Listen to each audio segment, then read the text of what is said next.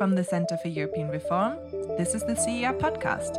Posons-nous sérieusement la question de l'avenir que nous voulons et ayons tous ensemble le courage de le construire. Für uns in Deutschland ist das Bekenntnis zum vereinten Europa Teil unserer Staatsräson. A strong united Europe is a necessity for the world because an integrated Europe remains vital to our international order. This is the moment for Europe to lead the way towards a new vitality. Hello and welcome to the latest podcast from the Centre for European Reform. I'm Ian Bond, the Foreign Policy Director of the CER, and I'm joined today by this year's Clara Marina O'Donnell Fellow at the CER, Helmi Pillai. So, Helmi, over the last year, Europe's been very preoccupied with a real war, a hot war in Ukraine and Russia's military attack on its neighbour. But that's not the only kind of threat that Russia poses to Europe. Ever since the appearance of the so-called little green men in Crimea in 2014, the West has also been worrying about Russia's capacity for hybrid warfare and the threat to Europe's critical infrastructure and even to its democratic institutions.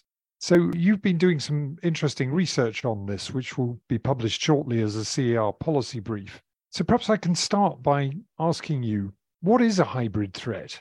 Because sometimes when I hear commentators using the term, it sounds like they mean any bad thing that happens. And, then it becomes such a broad term that it's almost meaningless. Hi, Ian, and thank you for having me in the podcast. If I can just start briefly, as you mentioned, there has been a lot more concern about Russian hybrid threats. And partly the reason is, of course, the war and the tensions between the West and Russia. And then the sabotage of the Nord Stream pipelines was also a very significant incentive or event that made the EU and NATO and member states worry more about critical infrastructure.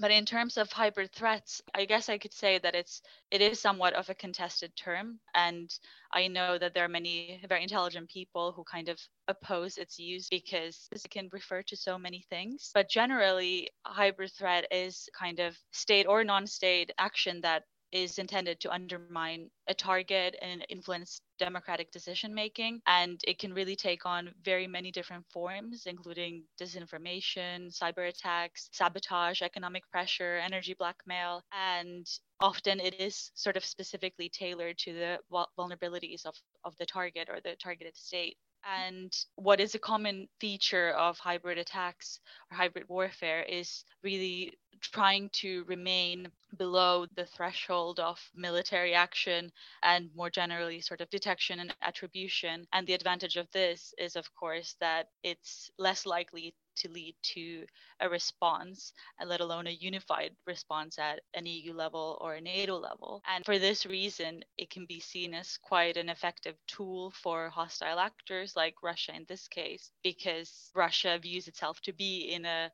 conflict with the West, but doesn't necessarily have the military means to take on NATO militarily because the risk of escalation is, of course, so great. And by relying on hybrid tactics, it can sort of target and undermine European countries and perhaps try to undermine their support for Ukraine without escalating the situation further or triggering a sort of large-scale response from NATO.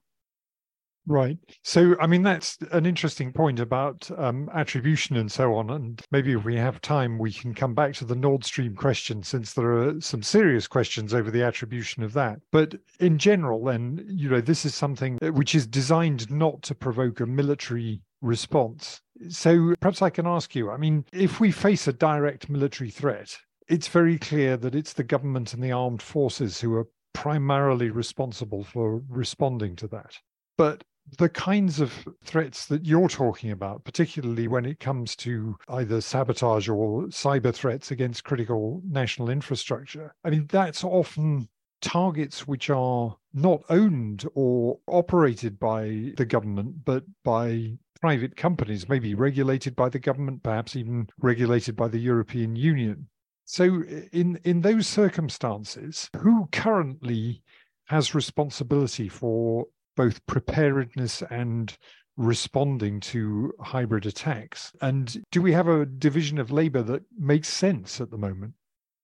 Yes, well, Of course, the main party responsible are national governments. So that is still who should be focusing mostly on preparing and responding to these. But NATO and the EU have also become much more active in this area in recent years.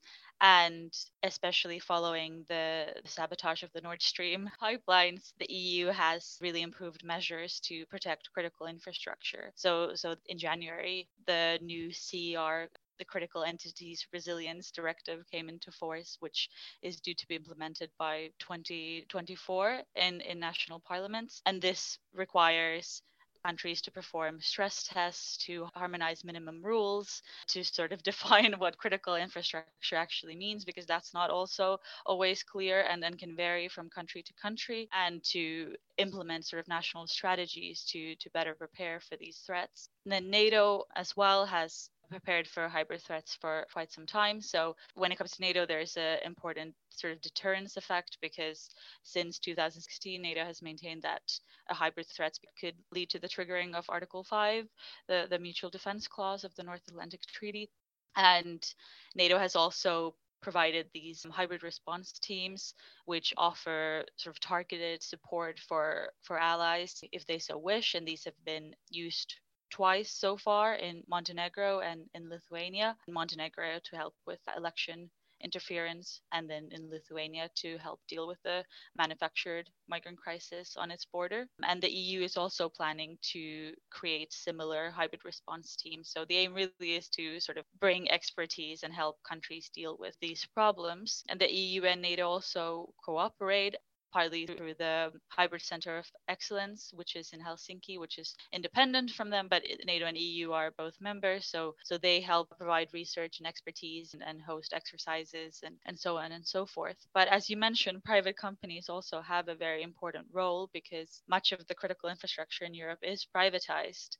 And for this, I still think national governments play a very important role through regulation, but also to perhaps help financially to ensure that companies are better prepared to build more redundancy in their systems. So I would really say that tackling hybrid threats requires a sort of whole of society approach. And I think in Finland and Sweden, this has perhaps been taken the furthest, because in Finland and Sweden, this also sort of includes a role for normal people, ordinary citizens, who in both countries, there has been sort of a campaign to ensure that people are prepared in case of disruption. I mean, this doesn't necessarily have to be an intentional attack. It could just be a natural crisis, but to really ensure that people have sort of cash and water and food and radios, and so that there's kind of a plan that if something does go wrong, people can survive for a few days whilst the government gets its act together. So to summarize, I think it really requires action on all possible levels to effectively deal with these threats, because they are so unpredictable and complicated. There isn't really one party that can sufficiently prepare or respond to all of them, in my opinion. Yeah, so that's interesting. Now, I don't know much about this splendidly named CER directive, but the thing about directives is that they leave it to the member states to decide how to achieve the policy goals that are set out in the directive. I mean, one thing I'm wondering is there's usually a timetable attached to that. So by when does the EU expect to have the member states prepared to face up to hybrid threats? I believe the current timeline is by mid-2024. That feels relatively leisurely.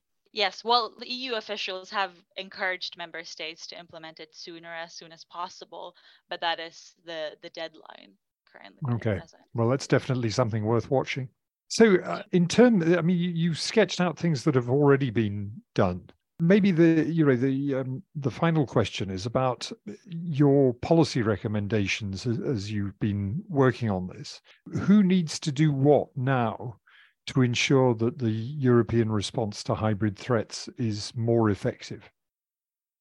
Yeah, so I think There is work to be done on all levels. I think, as you mentioned, with the CER directive, I think with the EU, a real priority is to ensure that member states do follow these rules, and some kind of harmonization of minimum rules will happen, because there has been some resistance from member states, as I understand it, who, maybe worry this should be a sort of question of national sovereignty. This is not necessarily an area where each member state wants the EU to be active in. And some member states have also kind of wanted these rules to be more voluntary and not mandatory. So I think the EU's plans are very good, but of course implementation is key. So I think that's one big area. I think there's also much to be done at NATO level. So I think for NATO, it's a lot about sort of improving surveillance of key critical infrastructure, trying to use surveillance to detect suspicious activity early, and to maybe generally increase naval presence in the Baltic Sea, for example, where it seems like some kind of activity has taken place or might be taking place. I think EU and NATO can also go further in their cooperation. So I think there's really room for much greater intelligence sharing that's happening at some level, but there is still quite a bit of mistrust. So I've heard, because of course, member states in NATO and the EU overlap but are not completely the same. So that's sometimes an issue. And I think more frequent training and exercises could really help NATO and EU to cooperate. Then at the national government level, I think there is, a difference in how well different countries are prepared. And I think especially now with the Russian threat, of course, countries that have been targets before or are just closer in proximity to Russia are maybe better prepared on average. And then countries that are a bit further away or don't face the same kind of threats maybe don't feel the pressure as acutely. I think regulation really is key to ensure that private companies are taking the necessary measures to protect critical infrastructure. And then there are sort of more individual things, for example, increasing the funding of coast guards, who play quite a key role in protecting, for example, these undersea cables that are quite vulnerable to sabotage efforts. And currently coast guards are quite overworked and underfunded, so things like this could really help. And then, as I already mentioned, I think I really believe in this sort of whole of society approach. So I think in many countries, maybe the idea of telling citizens to stockpile on food and and water would not be a sort of a desirable course of action to take. But I think to really ensure that all levels of society are prepared, something of this sort could be an EU, if not an EU policy, an EU campaign, and to really raise awareness on all levels. Okay, I'm definitely going to slip in a question about the Nord Stream attacks. So I will admit that my working assumption at the beginning was that this had been done by the Russians, because it seemed to be something that required a fairly sophisticated capability, and we knew that the Russians had that capability. There are now a lot of stories coming out suggesting that actually it was the Ukrainians, and it was a few guys, obviously quite professionally trained, but a few guys who chartered a yacht and somehow or other managed to plant these explosives. So, I mean, without wanting to take a view on, whether that is correct or not, what do you think the implications are in terms of how you counter something like this? Because it seems, like there's quite a significant difference between an operation where you're watching a small number of very specialized Russian ships carrying specialized equipment, and if you see them hanging around near your critical undersea infrastructure, you can go and put your own armed forces in that area, and the kind of operation that can be mounted by half a dozen guys on a yacht. So, what does that mean for the kinds of preparations, the kinds of alert status that you have to have if you are keeping an eye on the infrastructure in your waters? I mean, that is certainly a challenge. And when it comes to, for example, the underwater cables, a lot of those are located very remotely in international waters, where it's not necessarily impossible to have military ships surveilling them. But I think one sort of effective strategy is to really publicize on these incidents. So the Netherlands and Belgium, for example, quite recently publicly said that Russian spy ships had been surveilling their critical energy infrastructure in the North Sea. So I think a greater openness on the European side could be very helpful. But then in terms of protecting all aspects of critical infrastructure, I'm not sure that's necessarily possible, at least not in terms of maintaining some kind of a naval presence or so on and so forth. So then the question really is about, building redundancy to ensure that you cannot just, cut a few cables and then cause an internet blackout for all of Europe. And this is already happening, but I think there's still more that could be done to really increase the resilience. So not just preventing those attacks from taking place, but to ensure that those critical functions can come back as quickly as possible. But it's certainly a very complicated thing, and that's why it really does require a lot of cooperation on all levels, because there's just so much to protect and so many possible threats that it's not very realistic to anticipate what they're going to be exactly, and to expect only national governments or only the EU, only the NATO to be responsible for them. Great.